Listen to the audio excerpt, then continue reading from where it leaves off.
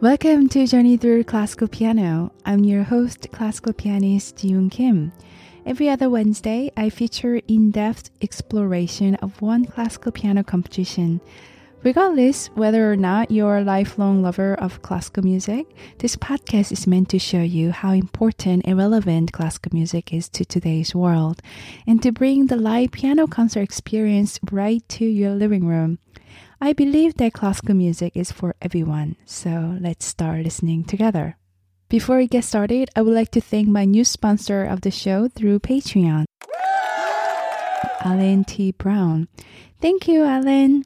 Also, all of existing patrons through Patreon. Thank you very much.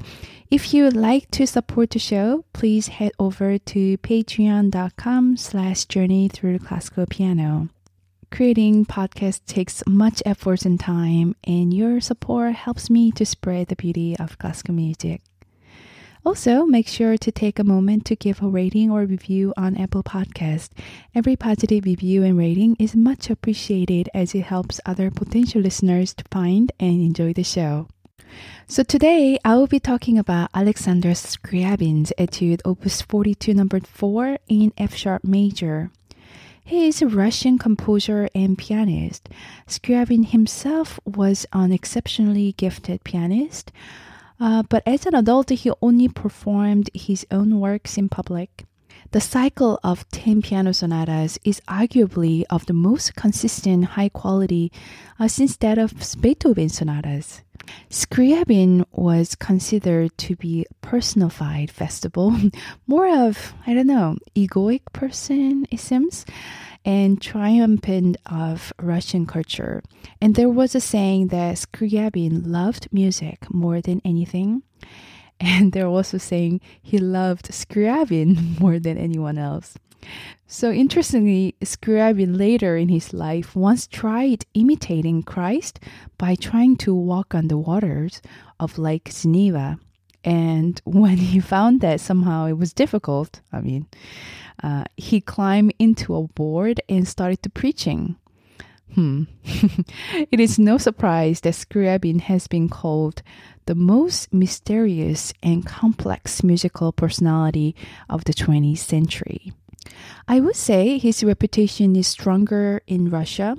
Soviet radio played his orchestral music, Poem of Ecstasy, as Yuri Gagarin made his first flight into space.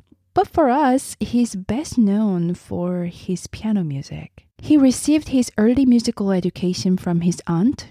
He entered the Moscow Conservatory in 1888, studying piano with Vasily Safonov, graduating with a second place gold medal. Rachmaninoff was the one who won the first place gold medal that year. His work with Arensky in composition was not that successful, as Scriabin failed to pass examination in that subject and left the conservatory without the diploma. Scriabin had a similar experience to Robert Schumann, as he also damaged his right hand through excessive practice on the piano. Practice Liszt Don Juan Fantasy.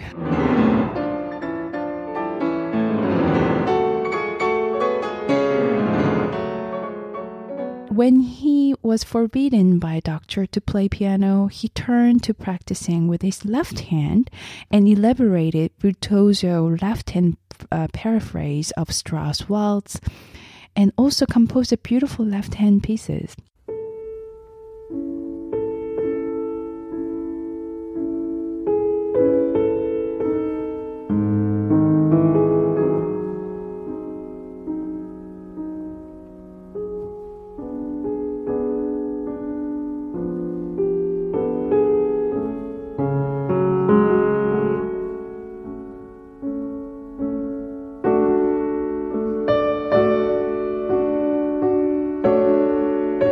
The strength and subtlety he developed in his left-hand technique is reflected in much of his later writing in piano as well.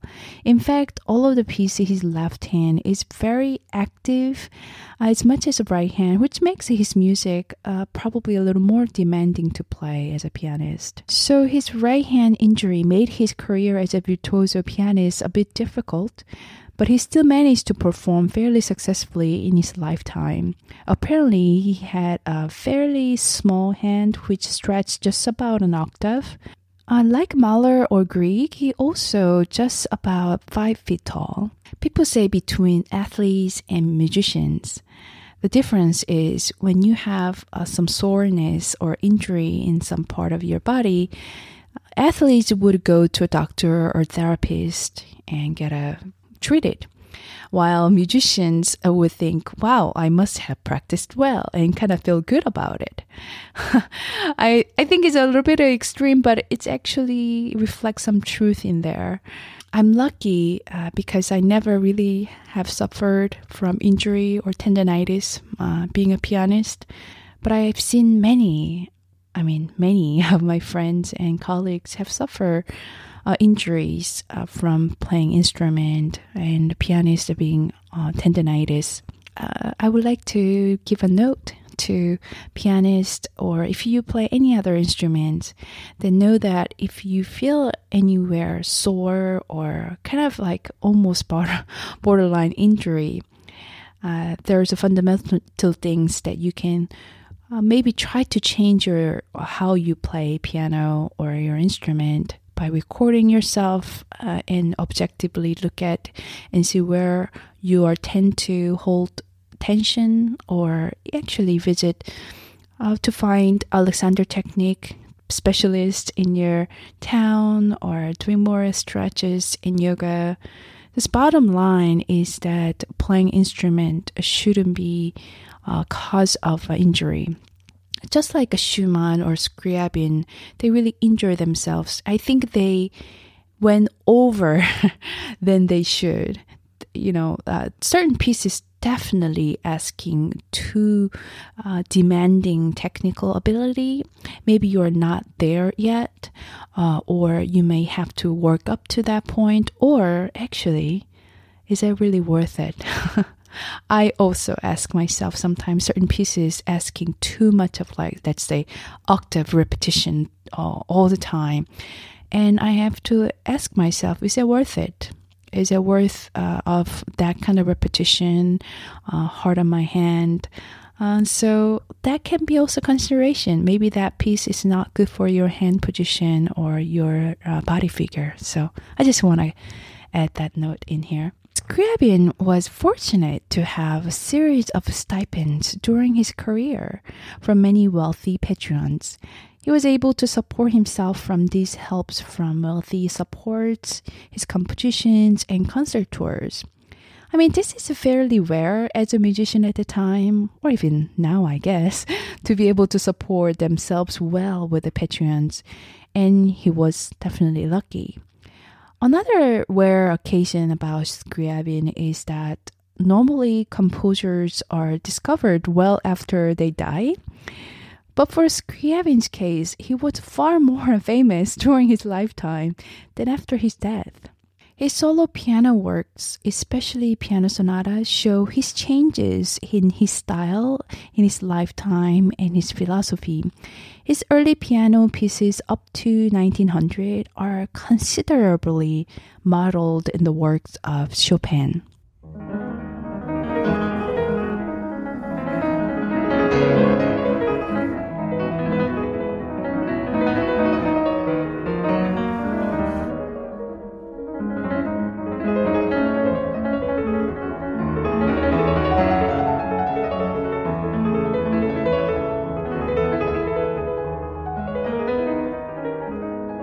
He used Chopin-esque harmonies, melodies, textures.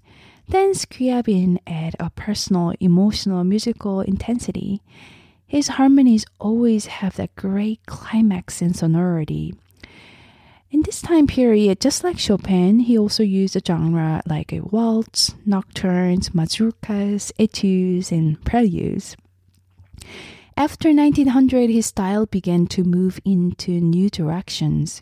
Complex rhythms are designed in such a way that downbeats are often obscure, use sonorities and harmonies that seem to be drift and never quite coming to rest.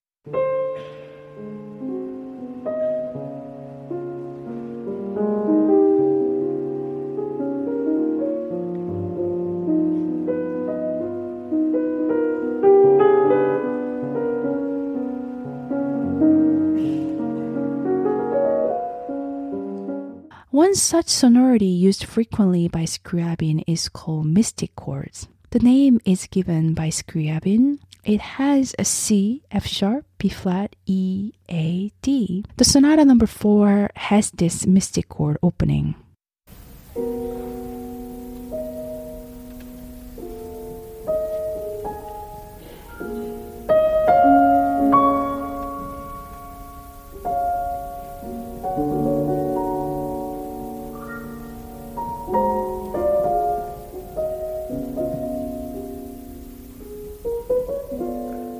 His harmony has always that unique feeling that is open, sensuous, and meditative, but tends also to be fleeting and tenuous.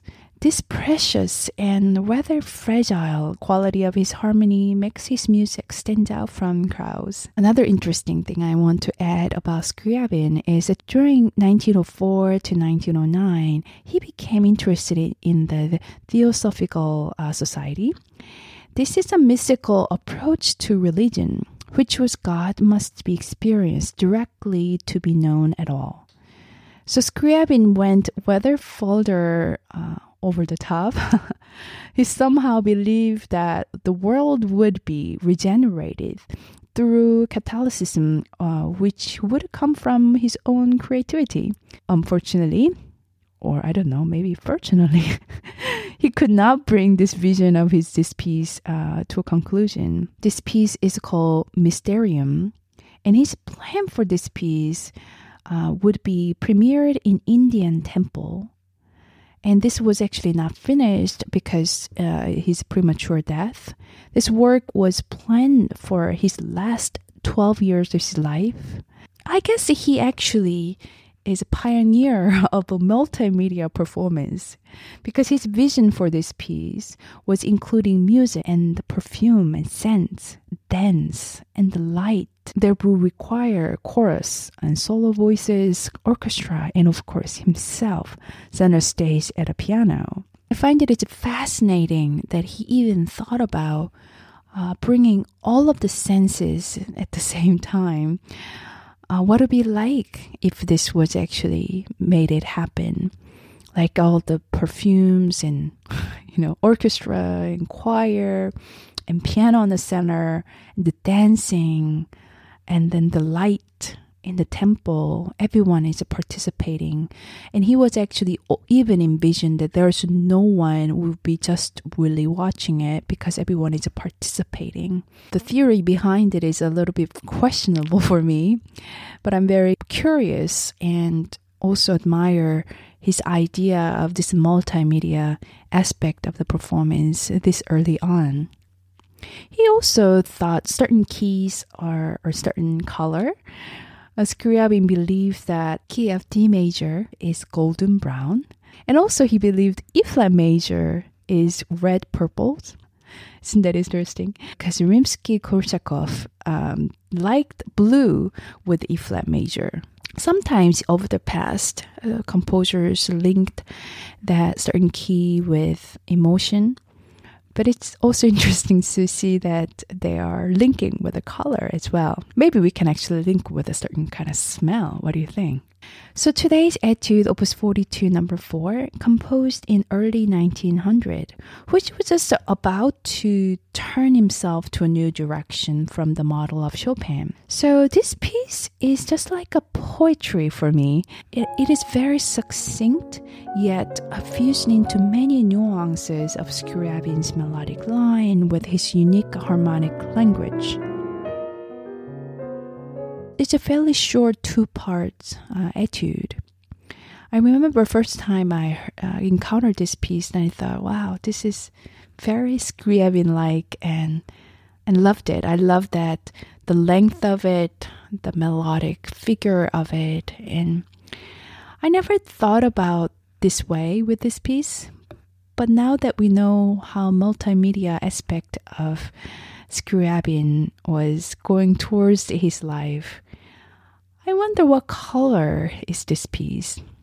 I wonder what kind of scent, what kind of smell is this piece. Can you think of it? And if you could think of any smell, any other color, please share with me.